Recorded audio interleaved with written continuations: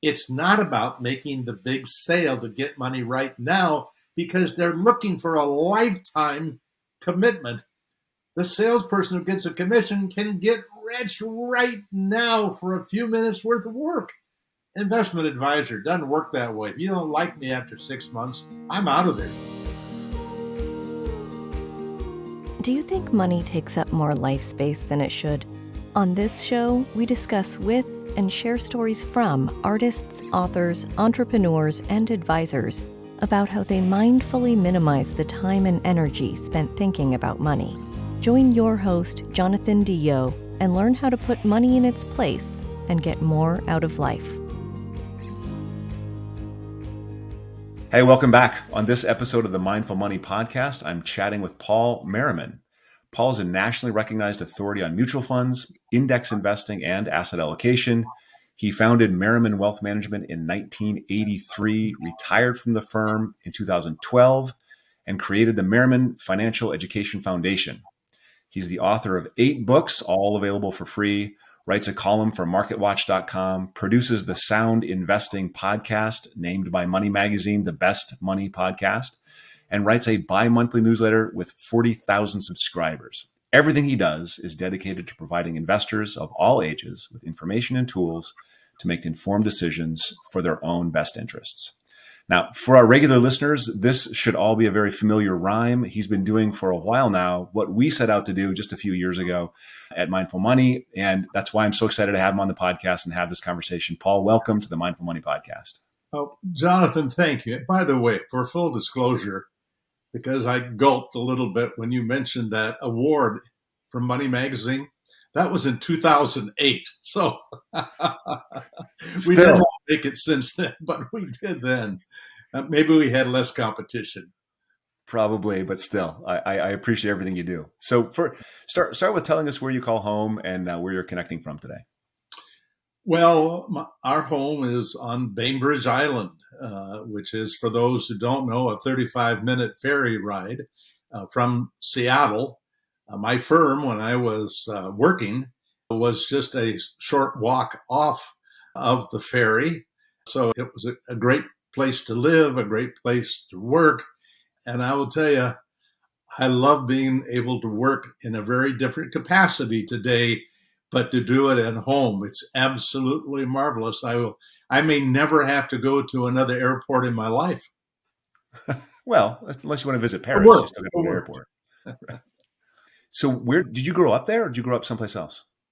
I actually grew up in Wenatchee. It's right in the middle of the state of Washington on the Columbia River. Okay. Small community. It was about 18,000 people, and it was a great place to grow up.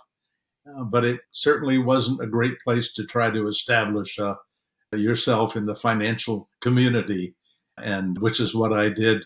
After getting out of school, I went to work in Seattle for a brokerage company. Just going back to those years when you were growing up as a young lad in Central Washington, what did you learn, or what did your parents try to teach you about money and entrepreneurship? You know, it's interesting. Money was something we didn't talk about.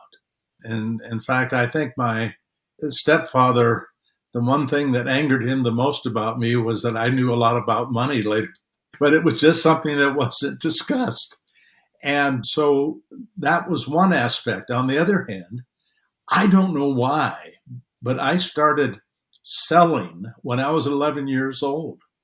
And I kept selling, from selling Christmas cards at 11 to selling in a record shop when I was in high school, selling in a clothing store.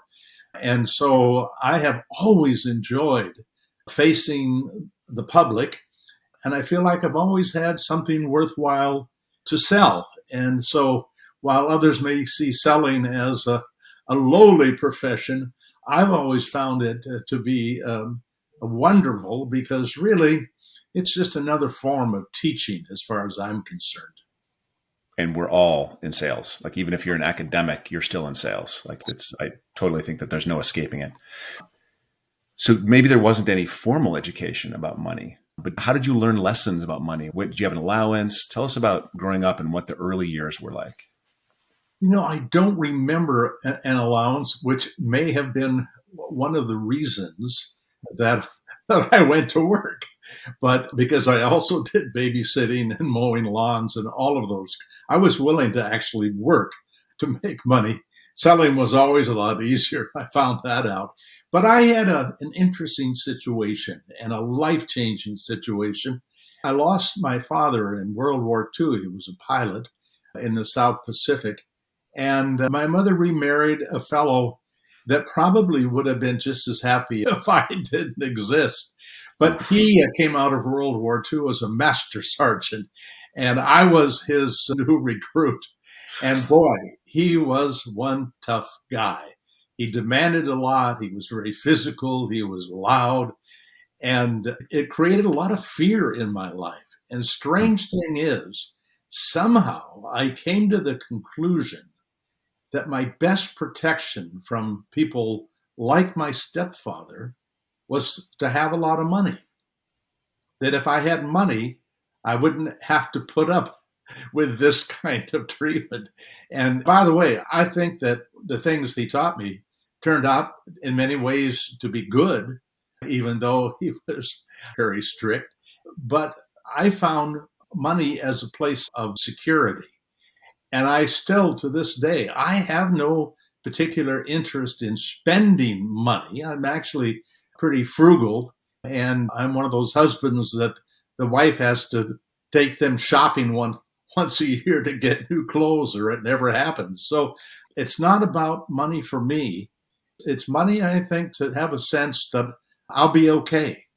And that, I think there are a lot of people like that. So I suspect I have scarcity issues along the way as well.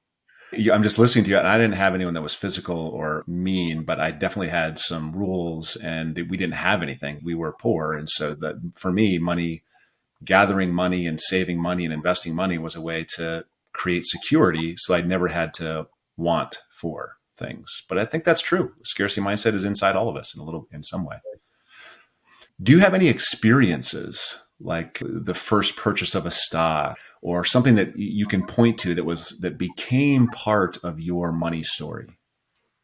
Well, it is interesting how one beating, one loss, one financial involvement that turns sour can change your thinking. But when I was very young, I got married when I was 19, and I did my first transaction as a investment was with a Merrill Lynch broker that put me into some commodities, and I doubled my money. I shouldn't say I doubled my money. The commodity doubled the money in very short order. And I thought, this is very easy. And then I tried it again, and I lost everything. Yep. And I decided I'm not going to do that again. And so I stopped being that kind of a speculator, something where you have what appears to be a fast buck to be made. But my real teacher, and I had a wonderful mentor. My wife at 19, her father loved the stock market, and he really introduced me to the stock market.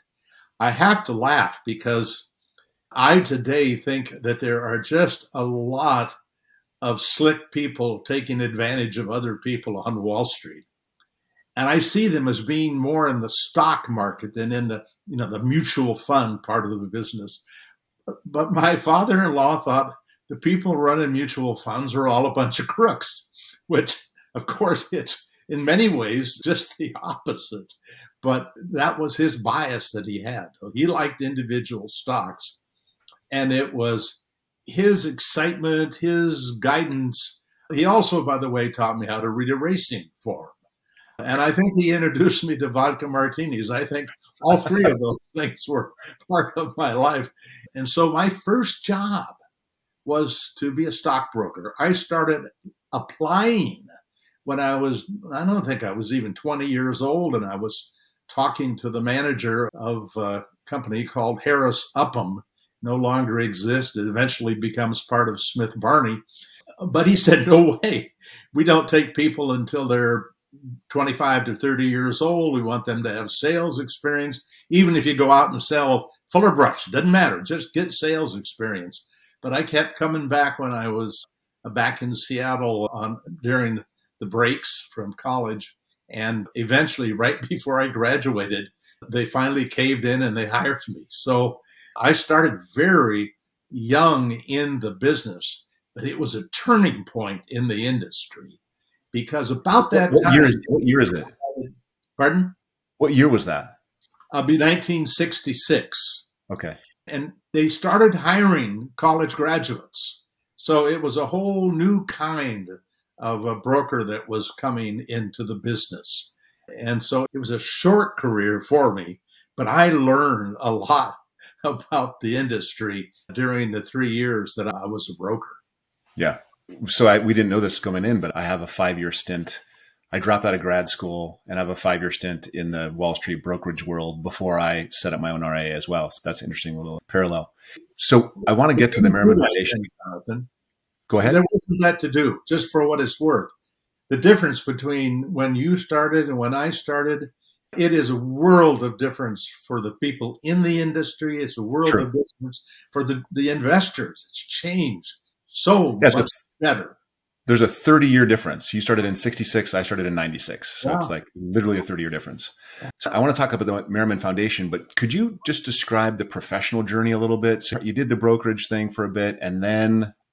I did some small-time capital venture projects. I was involved in a few businesses, small businesses. I started a mail order company selling something I knew nothing about, jewelry making and lapidary equipment and supplies.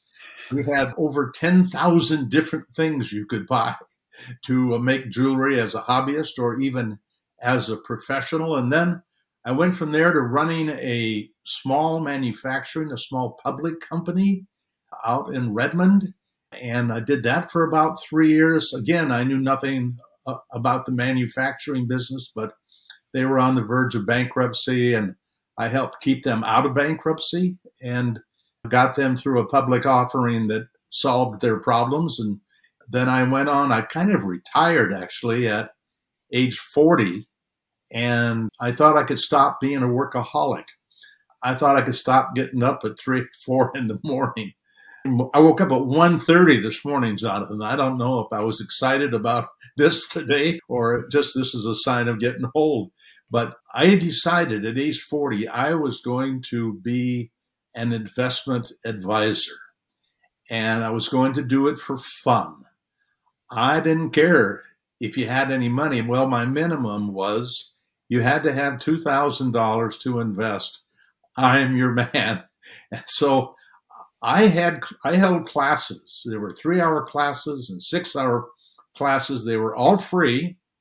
And at the end of being with me for 3 to 6 hours, I offered a free consultation, typically took an hour and a half. And I would listen to you and I would tell you what I thought you should do on your own. And if you didn't want to do it on your own, then we would be happy to do it for you.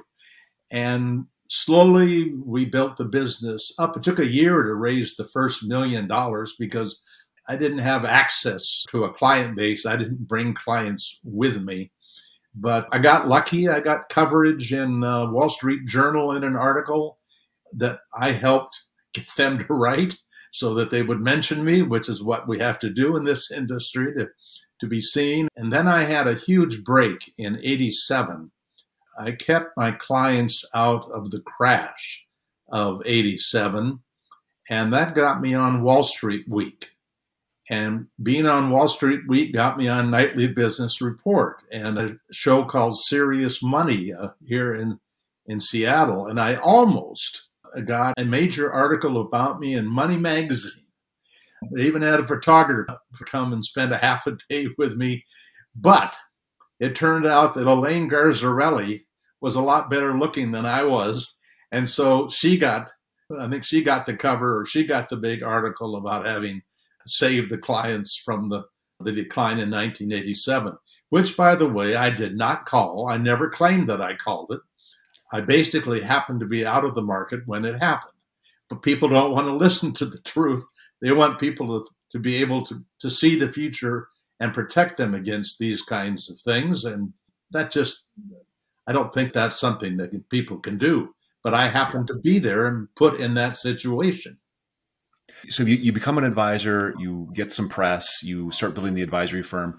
What about the shift from being advisor to being more CEO? Did you like being an advisor more, or did you like running a company more? Because you kind of have to do both. Well, actually, I am not a good manager. I am not highly disciplined. And when I'm asked to go on a board, they'll often say, would you think about being our treasurer? No, I do not want to be your treasurer. That means I have to be organized. Now, I loved the teaching part. I Mm-hmm. loved the writing. And later on, a friend, Tom Cock, came to work for me, taught me how to do podcasts and do radio work. That was all a great way to extend the teaching outreach. And I can't tell you how much fun I had in all of those original meetings after people had listened to me for 3 to 6 hours. And then I could listen to them and then tell them what I think they should do. I loved that part of the business. But I will tell you, the key to the success of the business, other than my outreach in terms of education, was having the good luck of having a son who's very disciplined and very organized and very smart. And he took care of that part of the business.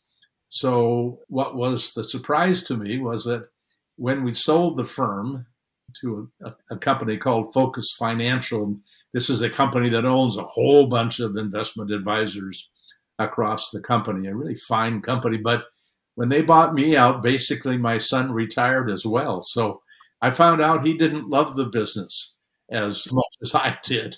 And he took an early retirement. I, on the other hand, took one day off and started the foundation.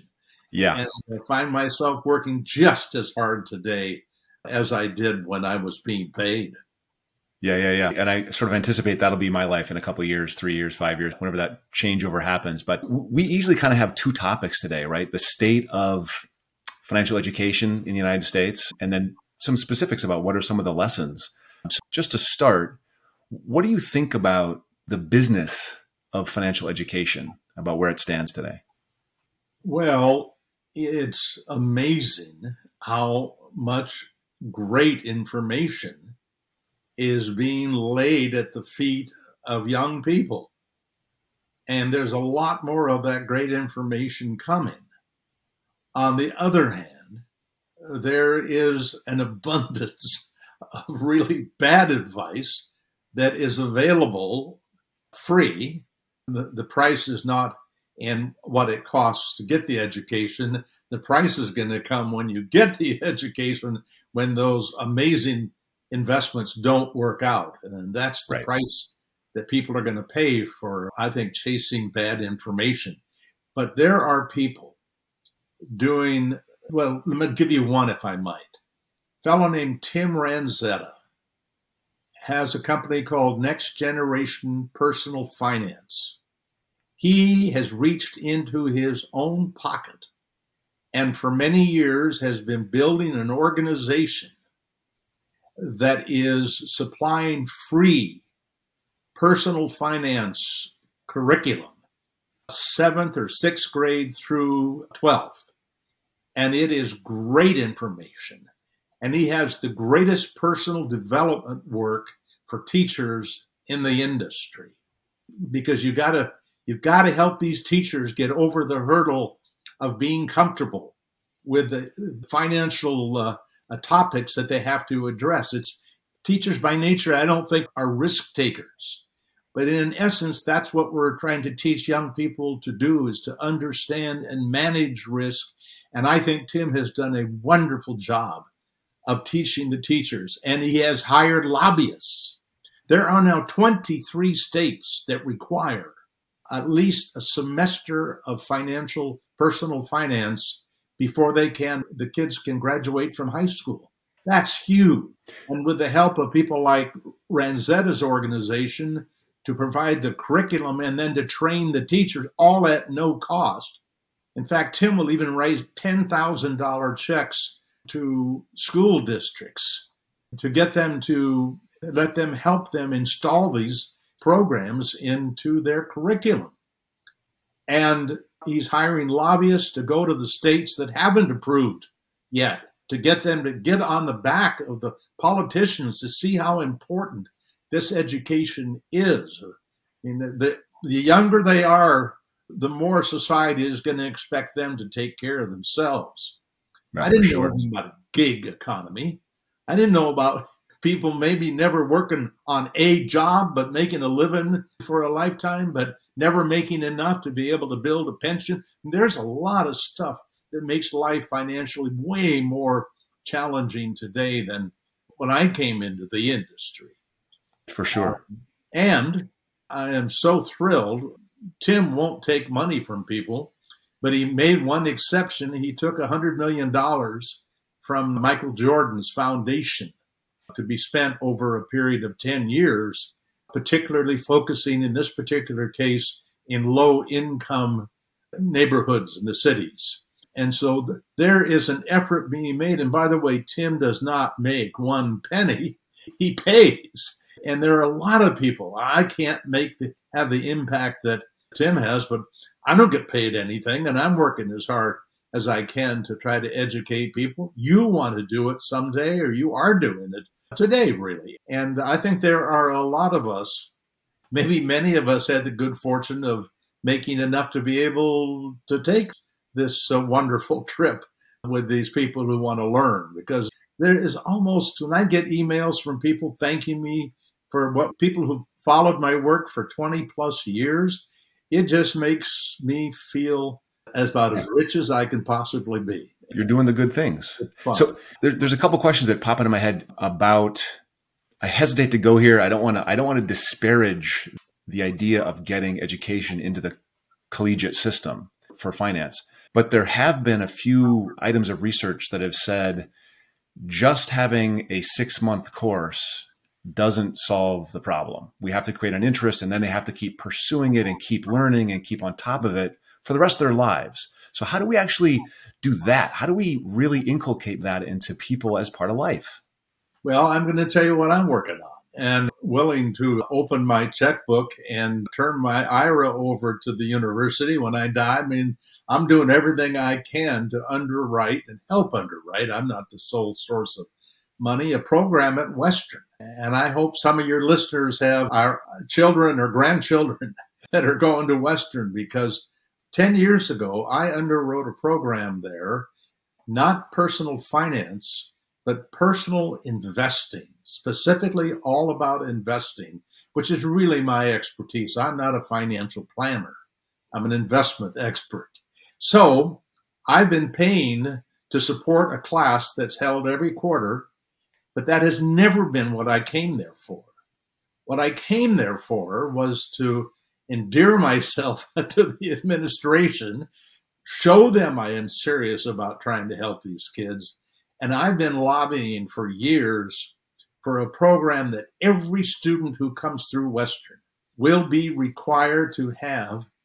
It looks like it's going to be 40 hours of financial literacy taught to them, one class a year in each of 4 years. And each class will be aimed in that particular year to the types of things that these young people need to learn.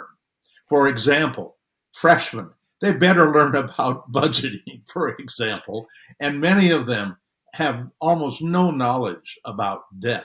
Well, they got to learn it now, because if they don't learn it now, they're going to be among the group of kids who don't finish because they didn't have enough money. So when they become seniors, we'll be talking 401ks and mortgages. But during that 4 years, it's going to be a real push to make sure they come out of that school ready to deal with all this. Think of the upper hand the financial community has in trying to sell to these young people. Oh, God, yeah. We must educate them to defend themselves against the information that is not in their best interest. And I will tell you, Jonathan, in my class that they teach right now quarterly, they learn about index funds. There's not a kid out going through that class. It isn't coming out of there believing that index funds are the right thing to do, no load funds are the right thing to do. We are trying everything we can to make sure that they take the steps. There aren't very many of them, by the way. There's really only a couple of dozen things you need to get right. And we want to make sure that they get those things right, not just for a few hours, but we want them to dig a little deeper. And by the way, what we are negotiating right now is the folks who are going to help supply some online education for us. Part of the deal is not only do they supply the online education, but when the student goes away from the graduates and goes on to work, they take that source with them. Yep. And oh, by the way, they can share that source with their parents. And so imagine a school, Western, about half the kids that start there are first generation college kids. Now we are not only educating these kids, but we really believe that we will be educating their parents. And as a part of this program that I'm helping to fund, there are also going to be, in areas where Western has an impact on the community, there will be adult classes on these topics as well, so that we can help the adults in those communities as well as the university students. I mean, this is a small project in the whole scheme of the work that's to be done. But if we can do this at Western, maybe somebody at the University of Washington who's got a lot more bucks than I do will say, hey, why aren't we doing that here and Eastern and Central, et cetera? And pretty soon we'll have all of the public schools, universities offering this kind of a path. It isn't, by the way, a slam dunk, because you got to cooperate with all those other schools that they're trying to make sure their students get all the English classes or the chemistry classes. Yep. So we're trying to work our curriculum into the world and trying to sell these heads of the deans of these other colleges how important this information is to their students, even when they do get their chemistry degree. Yep, for sure. You're talking about high quality, deep, sort of intellectual conversations about the important, financial education. Now, seconds ago, we also mentioned that there's a lot of other stuff out there. And I wanted to just ask you, there's this FIRE community, right? It's not just brokerage firms trying to sell products and banks and brokers trying to sell products. There's also a whole bunch of people trying to monetize their blogs, trying to, have affiliate networks that are trying to sell access to gold or trading art or whatever, right? So what do you think about that as a source of advice? I worry that most young people today, especially those not going to Western, are going to TikTok and going to, social media for their investment advice. How do they protect themselves? First of all, I think the first step is to find the online sources that are for real and that are teaching legitimately folks in the FIRE community. Now, I don't know if all of your listeners are familiar with the FIRE community, but it is people who are focused on generally retiring early, but really all of them are focusing on financial independence. So financial independence, retire early. That's the FIRE movement. And I've talked to hundreds of those FIRE folks, and I've also talked to the people that lead companies like Choose FI, which is a website that makes their living. Yes, they make a living by having links to other sites, like a link to Amazon. Well, if somebody comes to your site and they buy a book that's available through Amazon, but they enter Amazon through your website, then Choose FI is going to get a small piece of that sale. And banks will pay to promote them. So if you have an advertisement on your site and you go to that bank through Choose FI, yes, Choose FI is going to make some money. But the teaching that they're doing is wonderful. Now, I do not think I'm not sure about this, but I do not think they were involved in cryptocurrency.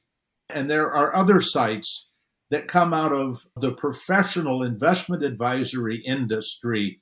There's a guy named Ben Felix on YouTube. Oh my God. He does some of the best educational YouTube videos that I've seen. And he's so serious. And he does some minor graphics that are just enough to keep it interesting. I'm sure you've seen them. But there are some people out there that are knocking it out of the park. Rob Berger, wonderful teacher, teaching the right thing. In fact, we have a page on our website called The Truth Tellers.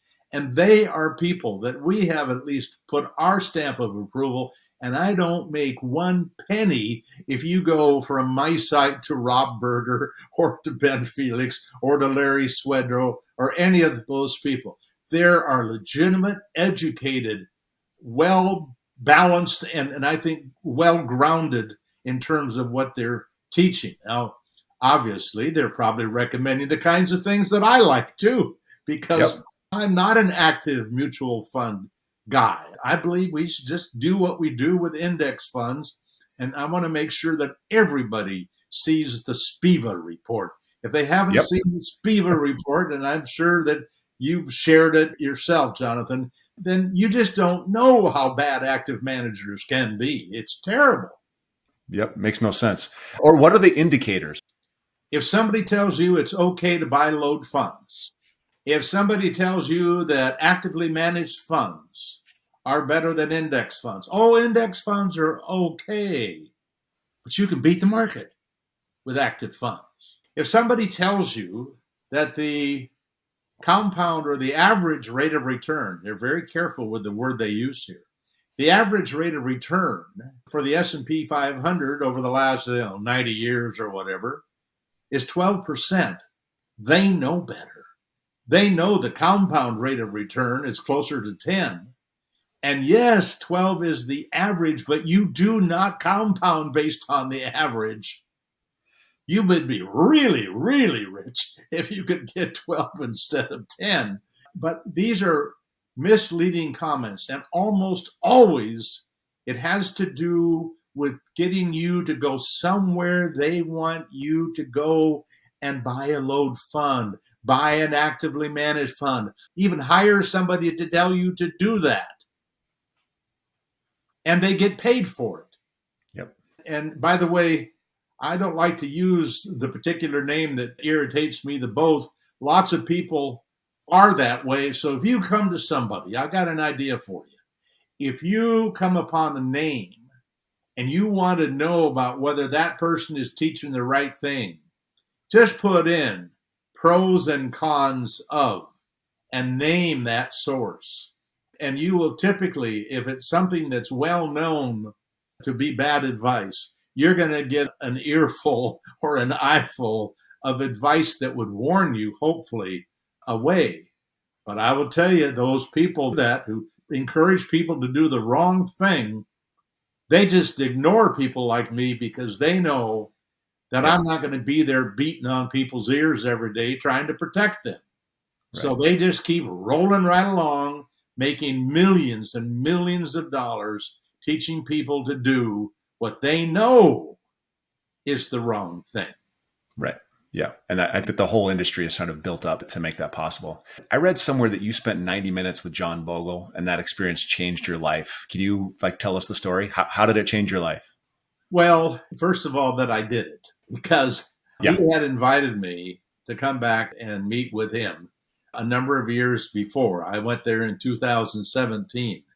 And my wife knew that was the case, and some friends in the business knew that was the case. And they said, you better get back there and see him because that's going to be a trip worth taking. So I went back, and he had allotted 60 minutes, and he gave me 90. And I will tell you, I have to literally hold back tears because it was such a moving meeting. I had been told that he was a little bit crusty, but he wasn't at all. He was just gentle. He answered every question I had for him, and he read between the lines in the questions I asked him and made sure that I understood that there was something beyond what he was telling people to do that could be okay, but he was trying to protect his investors against doing a number of things that he thinks will confuse them in the end, will probably encourage them to do it at just the wrong time on top of that, and that they are better served just putting their money. In fact, we used to have him on our radio show once a year. So it wasn't that I didn't know him, because we had him for a long time as a guest. And he always gave, I think, half an hour. They were long interviews that he would allow. But he, in fact, was trying to do everything he could to allow people to get enough and allow people to stay the course. And we all say that the best strategy is the one that you will use for the rest of your life. Now, we want it to be a good strategy. We don't want you to be in cryptocurrency for the rest of your life. But chasing performance is just not a winning strategy. And John was really trying to keep people from doing that. On the other hand, he really thought the work of Fama and French and all the factor investing information that's so much a part of my life and your life, he thought they were really clever people, and he honored the work that they were doing. He criticized my work for the very reason that he wants people to be in the S&P 500 or the total market. He criticized my work because my work was historically owning 10 different equity asset classes and rebalancing periodically. He said, you can't. I mean, and I've laughed about this because he was wiggling his finger at me. He meant it. He said, they will not do that. They won't rebalance or they won't, all those things, the mistakes. He said, you have got to simplify and make it easier. And at that very time in my life, a guy named Chris Pedersen, about a year earlier, had joined our foundation. Somebody else willing to devote their life to helping others without compensation. But he became a volunteer, and I can't say he was full-time because I don't expect anybody to be a full-time volunteer. But boy, it was a real lot of work for a part-time volunteer. But he helped us develop portfolios with 2 funds, with 4 funds, with 5 funds, with 3 funds for different kinds of investors. And he also came up with 2 funds for life, a combination of a small cap value and a target date fund.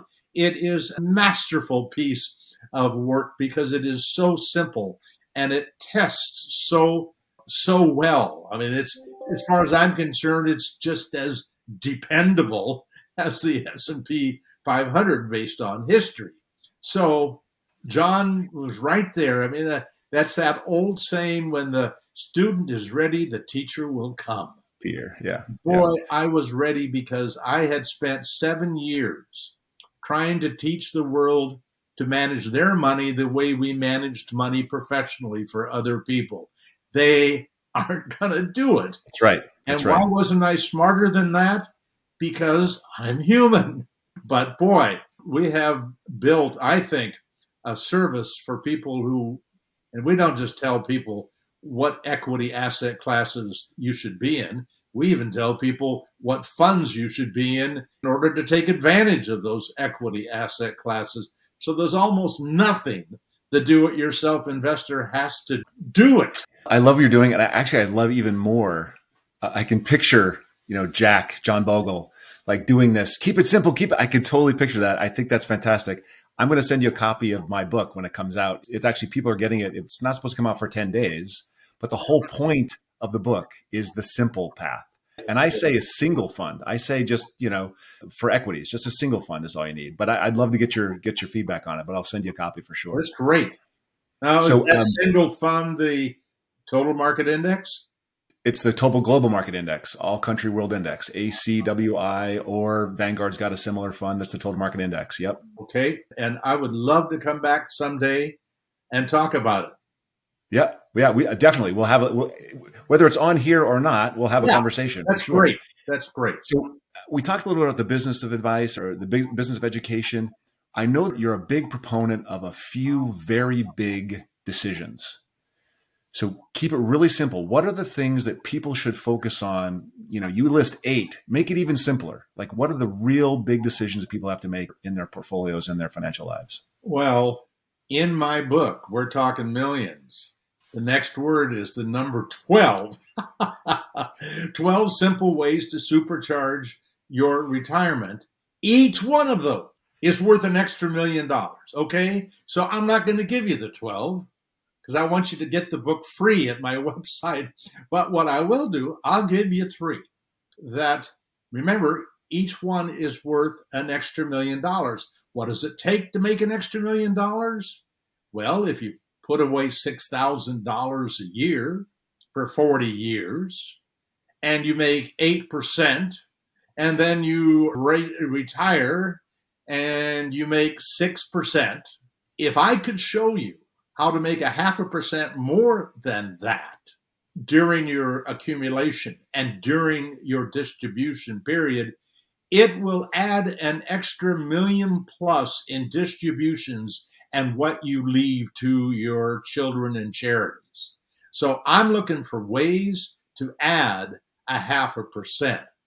Let me give you the slam dunk of all the decisions. The decision to invest in stocks versus bonds. That historical difference is 10 versus 5% approximately for the last 95 years. Well, if I'm claiming that every 0.5% is worth $1 million, that would suggest that one decision, you go from 5 to 10%, that would be 10 0.5% advantages and 10 million extra dollars. And yes, it's even turns out when you look at the numbers, by the way, you have to live to 95, okay? I mean, you can't retire at 65 and live a year and expect to make an extra 10. But if you can make it to 95, that is the impact of that one decision. But you're letting me come up with 2 more. I want them to be really easy ones. I think that index funds versus actively managed, huge. That, by the way, could legitimately be over 2% a year. How can I say that? Well, I can say that because, first of all, index funds, and I'm going to pick up a freebie here, are going to have low expenses, okay? There's $1 million decision right there. But that index fund is going to have low expenses. It's going to have broader diversification. It's going to minimize turnover costs inside of the mutual fund. And I know all we're talking about is probabilities here. I know from the SPIVA report that only 1 in 10 actively managed funds can beat the indexes over 20 years, according to this report that is updated every 6 months. But it gets worse than that. When we look at the tax impact, and you can go to Morningstar and look at what it costs you to own an actively managed funds in taxes, because they make distributions, capital gains distributions, dividend distributions, whatever, you can see the difference. And for example, if you looked at a large cap blend, actively managed load fund, you would see that over 1% in extra tax expenses to be in that actively managed fund. So now we've got expenses to manage. Oh, and by the way, very often those are load funds. A load cost, an expense cost, a tax cost, but there's more. Well, there truly is more. And this is the one that people don't think about, because when somebody's selling us something, I promise you they're showing you good performance, suggesting you're going to get that performance. But let me tell you what SPIVA does. In that report, they show you the quartile returns. So I can see if you were in the top 25% and you were the worst of the top 25%, how much you made as an active manager. I can go to the next 25% and see the worst performer in that quartile. And then I can go to one more. And there are people below that. And you can end up between the top quartile and the bottom quartile, you can end up with more than a 2% year difference in return before we look at taxes, Yep. before we look at the load. And guess what? Bill Miller outperformed the S&P 500 with Lake Mason Value Trust for 15 years, every year. Number one, the money just rolled in. He became so famous. And then he became the worst performer for the next decade Yep. because nobody knows how to select the best performer for the next 20 years. But I can tell you what you can do. You can just put the probabilities in your court and invest in a easy, simple, low cost, broadly diversified, low tax impact index fund. That's all there is to it. I wasn't going to ask this question. I'm now going to ask this question. I might regret it. What do you think about the 1% advisor fee? And I was interviewed for the book not too long ago, and they said, Jonathan, what's the goal of the book? And I said, the first goal of the book was to educate people, end users, investors.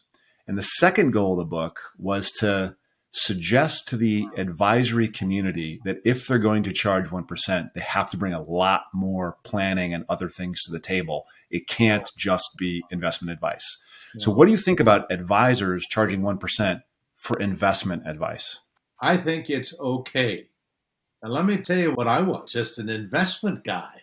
Yeah. I was not a financial planner. I look at what my old firm, we just celebrated. They're still kind enough to invite me to come by when something important is going on. The company had a party for their 40-year anniversary. And I was touched that they thought to invite me. But what they do today for clients, remember that 1 hour presentation or right. Sit down, 1.5 hours? It's a 6-hour period of hard work before an account is opened with a professional advisor today. And the list of responsibilities, listen, we all know the portfolio part is a piece of cake. Yep. I mean, an advisor could just use my portfolios and put them to work and make a living doing that, because that's what a lot of advisors do right now. But that's not the problem for investors. And the best story I have to share in this regard is my own, because I've been on a diet almost all of my life. I started in the 5th grade. I remember it so well. Somebody made a bet with me that I couldn't eat a second helping of macaroni and cheese in the 5th grade. Well, I mean, there was money on the table. I think it was a nickel probably. But I took the bet and I gobbled down the extra macaroni and cheese. I went from being a skinny guy, I started eating. And I haven't stopped, but I've been on virtually every diet known to man. I've lost thousands and thousands of pounds, and I am still 30, 40 pounds overweight. What is my problem?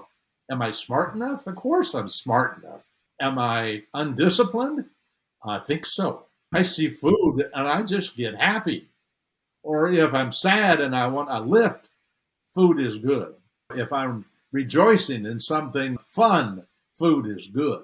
Now, it just turns out that investing has a lot of that same property about it. Things are enticing. Doing the wrong thing is just so tempting for people. As a matter of fact, if you look at what is behind successful investing, is almost all about being a contrarian, doing the opposite. Certainly doing the opposite of what people did when I was in the business, because you are tempted to chase performance. You are tempted to believe there's somebody who knows better about the future than you do.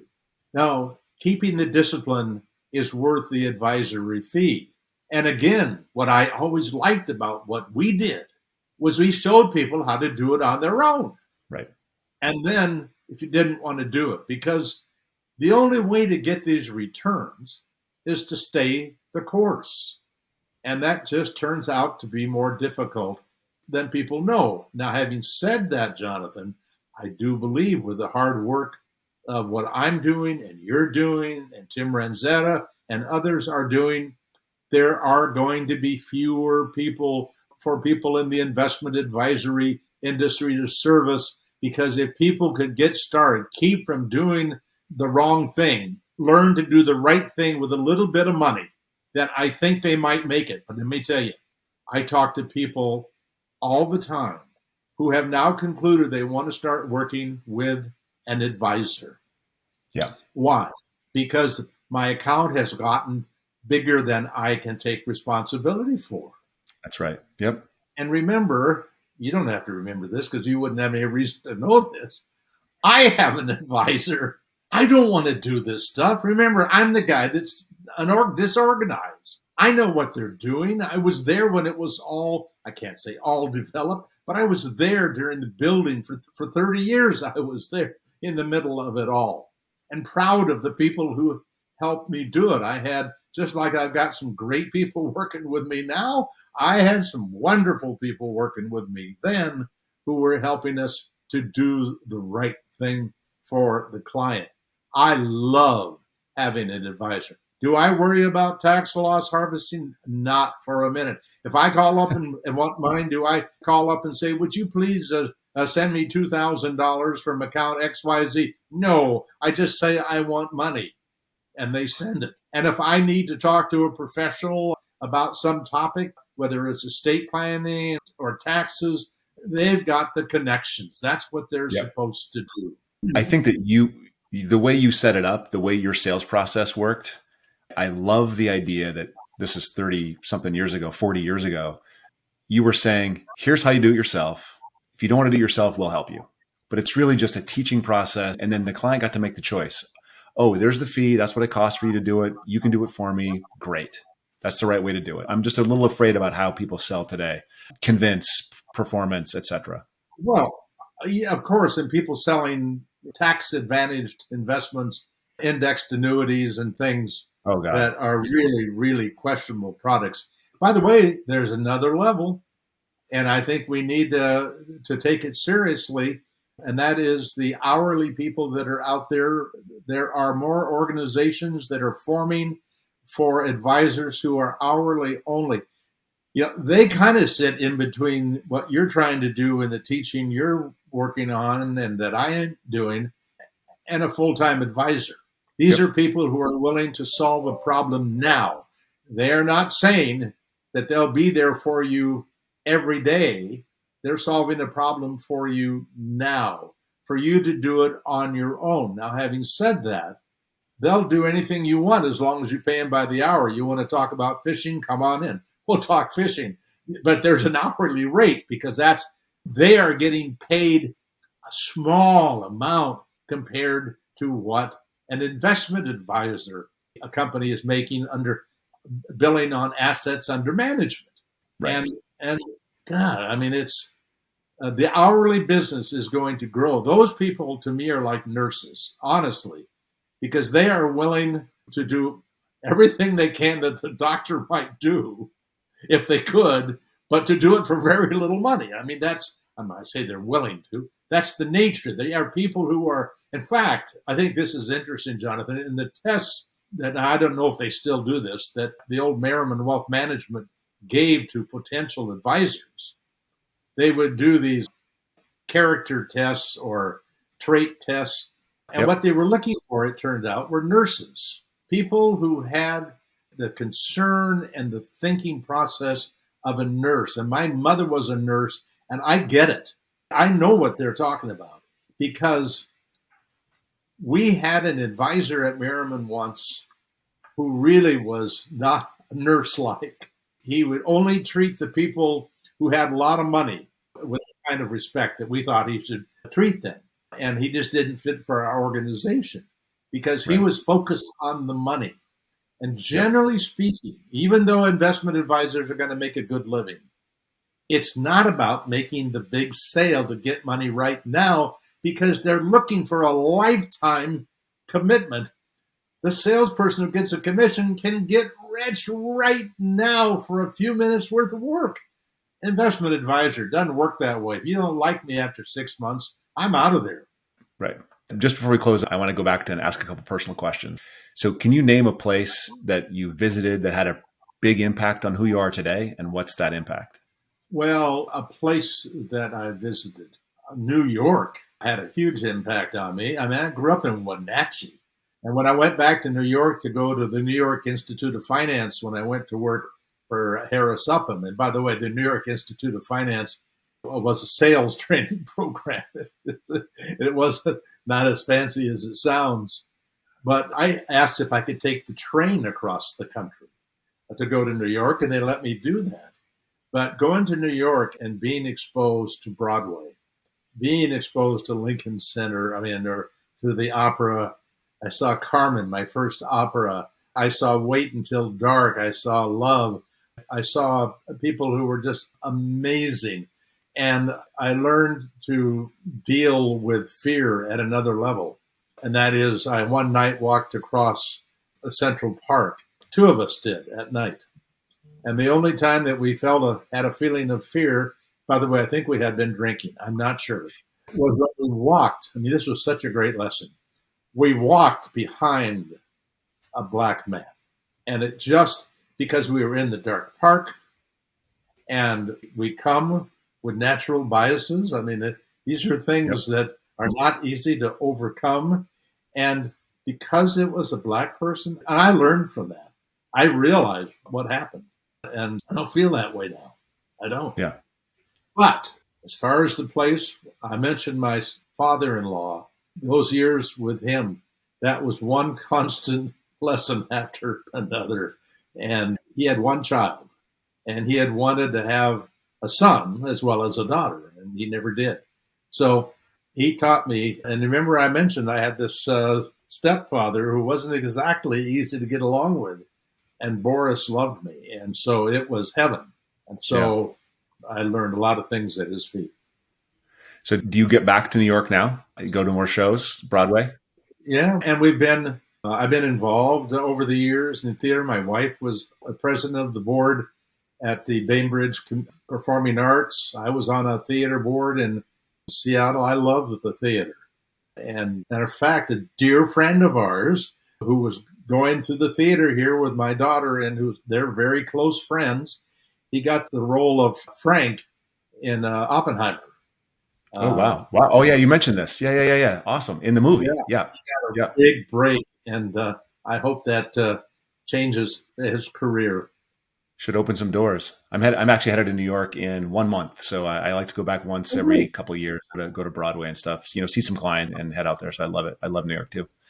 So one last question. If you could get the truth about any question about your life or the future, what question would you ask? Oh, man. Well, I mean, you're talking about as a fairy tale. This is strictly. Yeah, I can't answer the question. I'm just wondering what you want to know. Okay, well, I can tell you what I want to know. I want to know when I'm going to die. Ah. Because John Bogle retired at about the same age I did. He worked until he was 88. I would like to think I can work until I'm 90. Now, I'm held together with prescription drugs, so I know that I'm not doing myself any favors in that regard. But boy, if I knew that I had a good 10 years, I would know what my commitment to what I'm doing is. But I think I fear not making it mentally. When I do presentations, I'll often mention to people, during this 2-hour presentation, I will forget where I am. I don't mean I'll forget where I am physically, but I will lose my way. I will forget a word or something. And it always comes back. Sometimes I have to change topics because I don't know what the last topic was, but I see signs. I know the signs. Well, you seem pretty sharp to me. I hope you get those 10 years. And I really appreciate your time here. I look forward to the next conversation. Let people know how they can find you, where they can find the foundation and the work you're doing. And by the way, I'm going to recommend people go. The resources are awesome resources. It's just paulmerriman.com. Free books, podcasts, and 700 articles, podcasts, and videos. And not everyone is evergreen, but most of them are evergreen. They're as good today as they were in terms of applicable to today's decision making as they were. And I got to tell you that on October 11th, Chris and I are making a 2-hour presentation to the New York chapter of the American Association of Individual Investors. It'll be on Zoom. It will go nationally to all of the AAII and people who follow our work.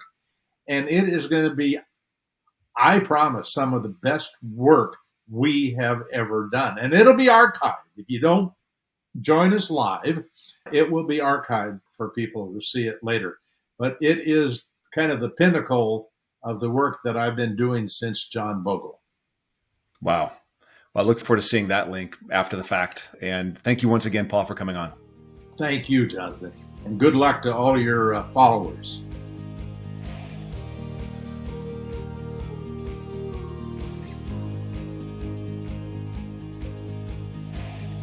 Thanks for listening. Full show notes for each episode, which includes a summary, key takeaways, quotes, and any resources mentioned, are available at mindful.money. Be sure to follow and subscribe wherever you listen to your favorite podcasts. And if you're enjoying the content and getting value from these episodes, please leave us a rating and review at ratethispodcast.com/mindfulmoney. We'll be sure to read those out on future episodes.